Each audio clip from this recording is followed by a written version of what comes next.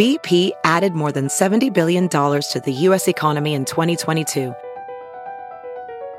Investments like acquiring America's largest biogas producer, Archaea Energy, and starting up new infrastructure in the Gulf of Mexico.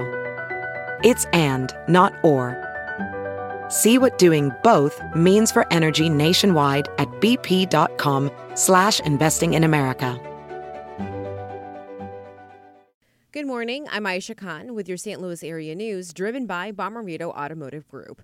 Chesterfield police have charged a woman after they say she hit and killed her 40-year-old boyfriend with a Dodge Ram truck. Investigators believe Catherine Marsh intentionally ran over Matthew Baker with the truck, striking him at least twice. Police say they tested Marsh for drugs and alcohol and are waiting on the results.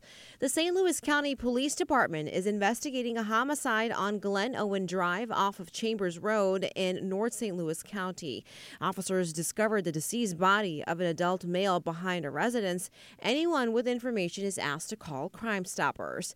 From the Fox 2 Weather Center, today sunshine, but it will be a chilly day with highs only in the upper 40s. From the Fox 2 Newsroom in St. Louis, I'm Aisha Khan.